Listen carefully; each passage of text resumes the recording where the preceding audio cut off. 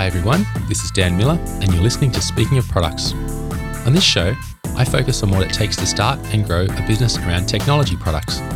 These days, there are so many fantastic people creating all sorts of wonderful technology products that make our world a better place. For every one of the popular platforms you know and love, there are many more new and lesser known ones on the way. I'm on the journey myself to create a technology product business, and so I've produced this podcast as a way of sharing the ideas, strategies and tactics I discover on the way.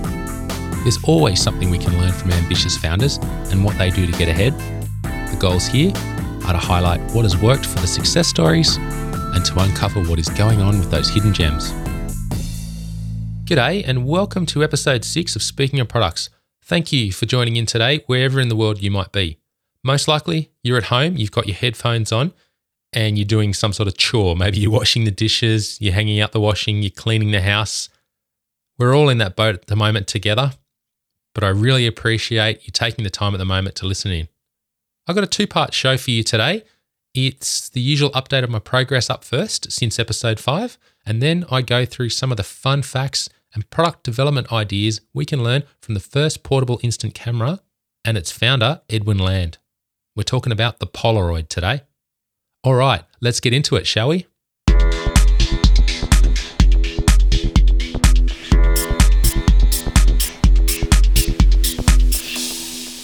In this episode's update, I'm feeling fine.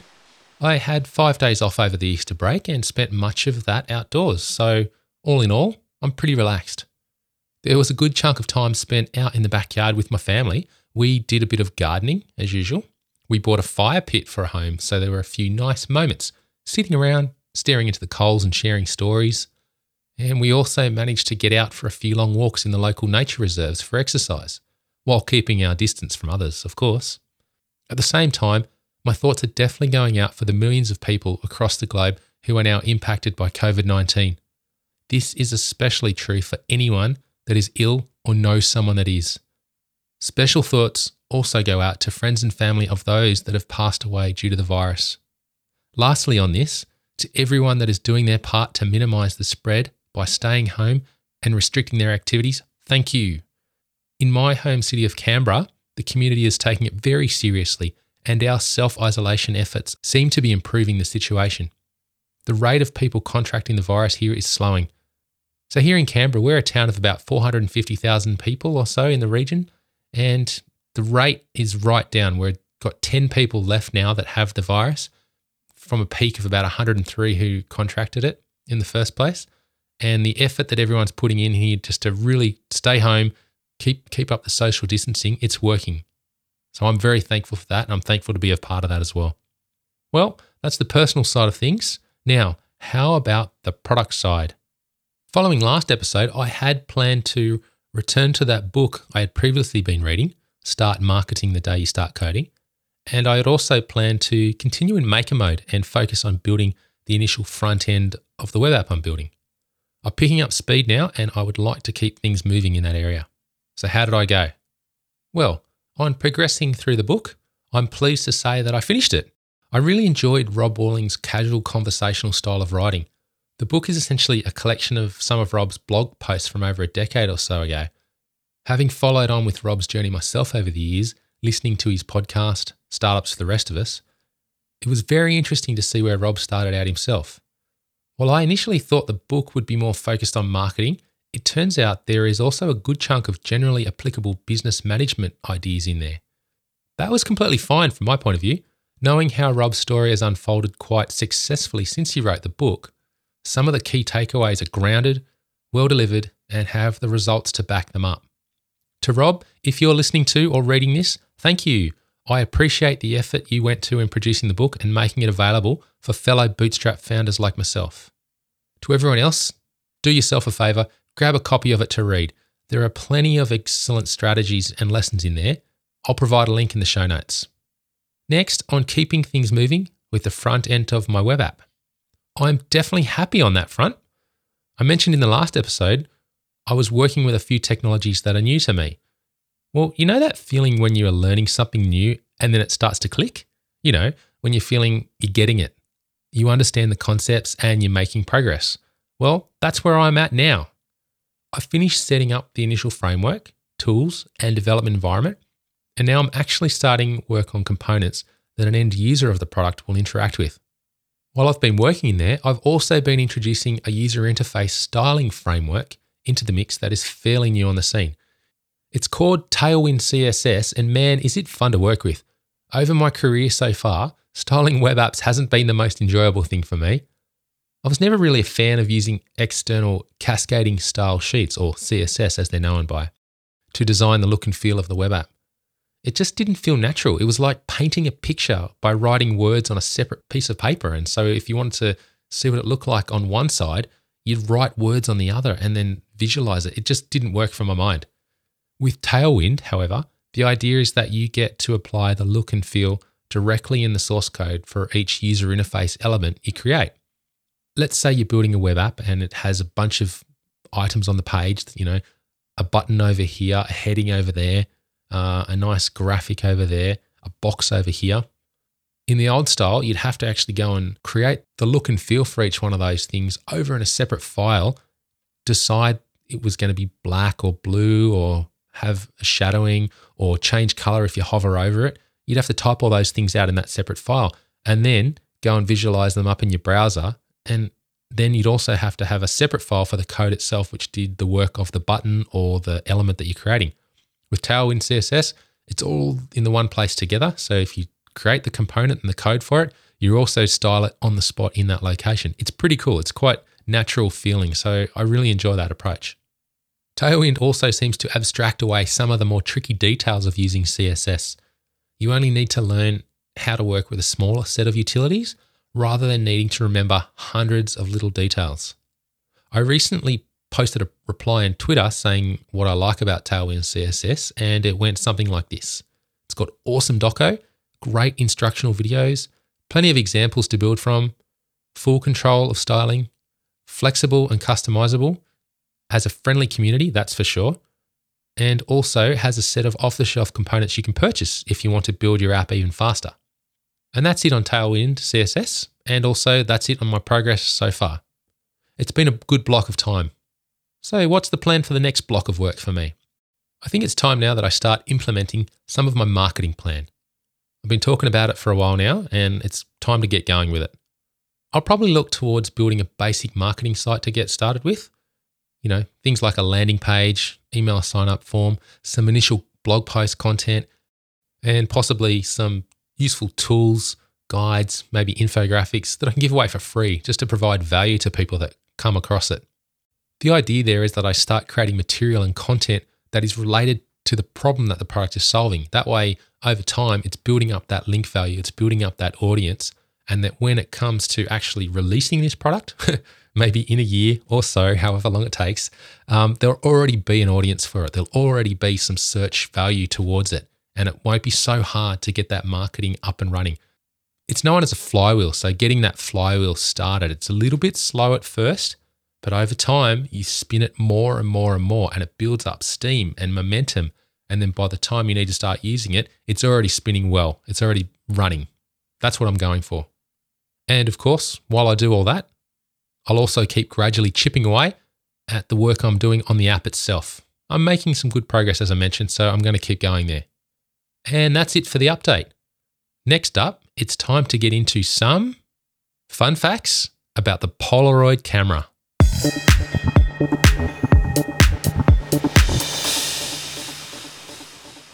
In these fun facts segments, we take a look back at a well-known product from history. The idea is that we have a bit of fun reminiscing as well as seeing what lessons exist that we can potentially use in our own product journeys. Today, I'm opening the vaults and taking a look at the Polaroid camera. My wife, Kristen, came up with the topic for this fun fact.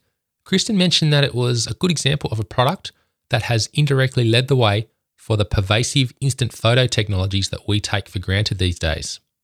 Let's start by taking a look at the product profile. Okay, the name of the product is the Polaroid Instant Camera. Its founder was a guy named Edwin H. Land. Its manufacturer was a company called Polaroid, of course, and the category of product is photography. It was launched in 1948, and its current lifespan is 72 years. It's had a bit of a break in between though. I couldn't actually come up with the number of units sold on this one. It was a bit hard to find. Safe to say though, it's probably in the millions, multi-millions. Now let's get into those fun facts, shall we? Number 1, it was enabled on the back of sunglasses. The Polaroid company got its start in 1937 selling polarized sunglasses. They're the ones, if you put the lens in one direction, it filters out the UV light. You put it in the other direction, it lets it through. So they figured out that if you actually align your sunglasses horizontal to the ground, you're going to filter in all that UV light that's coming in from up above you. Great innovation at the time. This launched the company Polaroid, and from there, they moved into the photography equipment category, including polarizing filters for cameras. See, it's just as important if you can filter out that UV light when you're taking a photo. Kodak, you remember those? You remember Kodak? They're the ones that made a lot of cameras.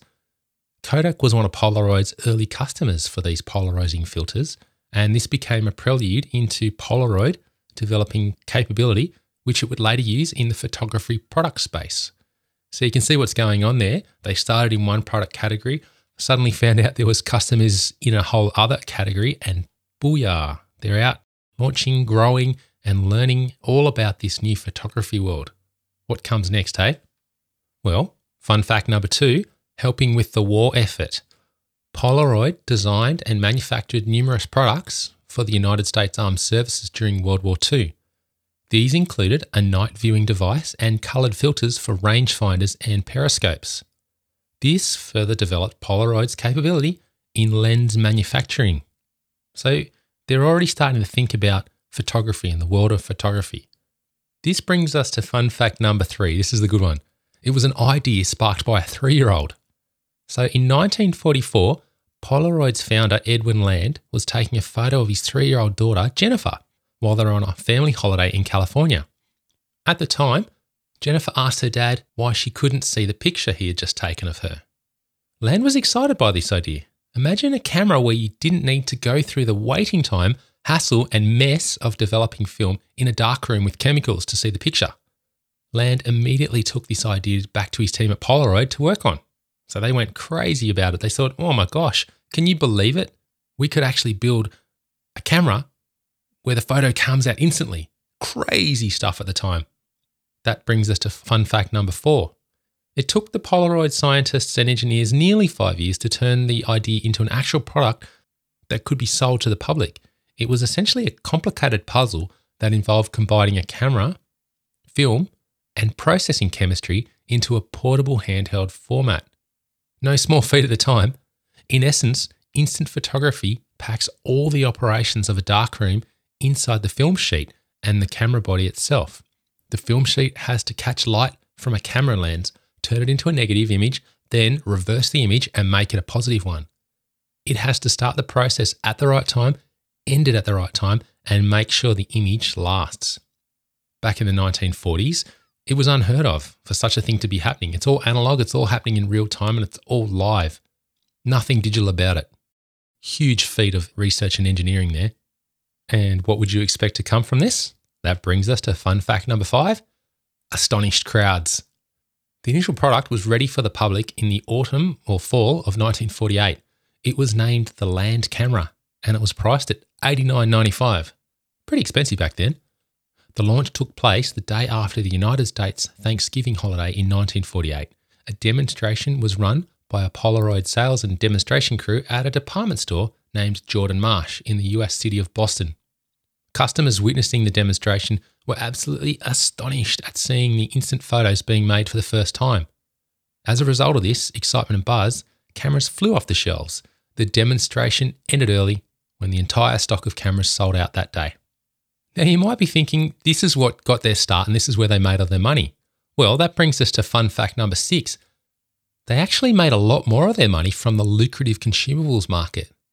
With the launch of the instant camera, Polaroid found itself in the enviable position of having a customer base with highly inelastic demand for a must-have consumable. What that means is in order to have any of use at all, the camera required the inclusion of special film sheets coated with photographic chemicals. For each photo taken, one of those sheets would then be developed on the spot into a photograph that could be seen immediately. In other words, you had to have the film sheets in order to use the camera, inelastic demand. These film sheets were priced at $1 each, and produced huge profit margins for Polaroid, the company essentially had their own monopoly market by default due to owning the patent rights and there being no competitors.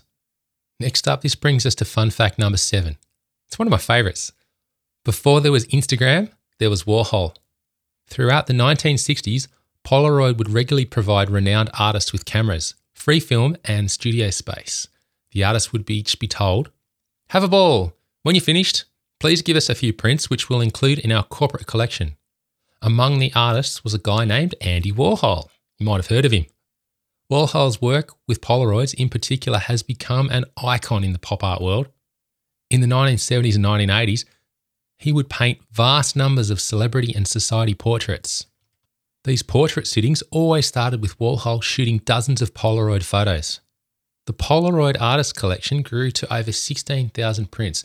It showcased the work of world-famous artists such as Andy Warhol, who we just mentioned, Ansel Adams, Philippe Halsman, Mary Ellen Marks, Robert Mapplethorpe, Robert Rochberg, Inga Morath, and Margaret Burke-White, just to name a few. Huge names in the photographic world. Next up, fun fact number 8. Batteries included. Most Polaroid cameras didn't require you to load them with your own batteries. They instead got their power from a small battery that came inbuilt with the disposable cartridge that held the film sheets we spoke about before. This small battery had just enough juice to power the camera so it could take the same number of shots as film sheets included in the cartridge. Now, again, this is quite innovative in the time. Back in those days, you actually had to get your own batteries and plug them into the devices that you used. You didn't actually get a device handed to you with a battery on the spot. So it was so cool to be able to have this Polaroid camera given to you, plug in the cartridge, and away you go. It's all working. Quite magical stuff. Number 9, holding off the competition. During the 1960s and 1970s, competition for sales of instant cameras picked up steam. As that market grew, new players continued to joining in, as you'd expect. Despite this, by 1977, at the height of its popularity, Polaroid still held 2/3 of the instant camera market. More than 6 million Polaroid cameras were sold in that year alone. Polaroid actually fought a long-running battle in the courts with Kodak in relation to patent infringements around this time. After about 10 years, the court ruled in favour of Polaroid, ordering Kodak to cease production of instant cameras and pay damages of $909.5 million. Huge amounts. So here we are now, it's the 1980s and things are looking pretty good for Polaroid, right? They've grown the market themselves. They've had a monopoly for a long time. They've fought off the competitors. They've just won a massive court case. Well, here's where it starts getting a bit crazy for them. Fun fact number 10, falling into the success trap. A success trap is where a business rests on their laurels and focuses only on the exploitation of their historically successful current business activities. They don't explore new ideas or products, and as such, they eventually fade away and the market for their product disappears, along with the value of the business itself. Polaroid is a classic example of a company falling into the success trap. The market for instant cameras began to decline in the late 1970s, and as smaller point-and-click film roll cameras started growing in popularity. This downward trend for instant cameras continued into the 1980s as portable video cameras started becoming widely available. Unfortunately, this period coincided with the death of Polaroid's founder, Edwin Land. He passed away in 1991 at the age of 81. Polaroid attempted to make up ground in the 1990s by expanding into other markets. However, by that point, it was stretching itself thin and it never really gained a foothold in any of those emerging markets. In October 2001, Polaroid filed for bankruptcy and the initial run was over. Next, fun fact number 11, the instant photo revival. Throughout the early 2000s, Polaroid underwent many restructures via numerous corporate holdings. It has remarkably been able to hang on during this period. As of March 2020, you can still purchase Polaroid instant cameras. The offerings cover a few styles ranging from remade vintage models to the current flagship model, the Polaroid Now. Number 12, the Polaroid look. There is an unmistakable look to a photo taken with a Polaroid camera. You'd know it when you saw it. It's the one where the photo looks a bit faded, the colours are slightly washed out, and there is sometimes a dark shadow in the image. Writer and photographer Dan Finnan has some good examples of the Polaroid look in an article on his website. I'll post to that in the show notes for you. This is a style that is ingrained into the memories of anyone that has looked through a physical photo album at some point in their life. So if you were born anywhere, from the 40s up until, say, the 70s or 80s, be guaranteed that you'd be looking in physical photo albums. The nostalgic feelings and memories that are triggered by the Polaroid look are so powerful that many new digital camera and photo companies have latched onto it.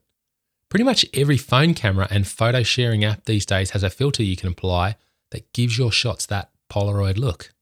All right, number 13, last but not least, I couldn't do a story about the Polaroid without paying homage to Andre, Ice Cold, 3000 and The Love Below. I'll provide a little snippet at the end of the show so you know what I'm talking about there.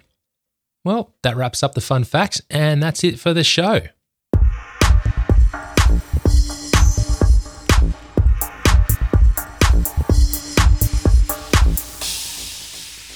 Shoutouts this week go out to Adam Wathen, Jonathan Reinick, David Hemphill, and Steve Shoger, and all the other folks around the world that have contributed to creating Tailwind CSS. Thanks everyone. You've added a whole new element of fun to designing web apps. Joining the show, hey, if you have a question, feedback, or suggestions for a topic, I would love to hear from you. I also welcome short snippets about your own product journey, which we can go through on the show together. You can get in touch via Twitter at Speak of Products or Mr. Dan Miller. Subscribe to the show on your favourite podcast player or wherever you get your podcasts by searching for Speaking of Products.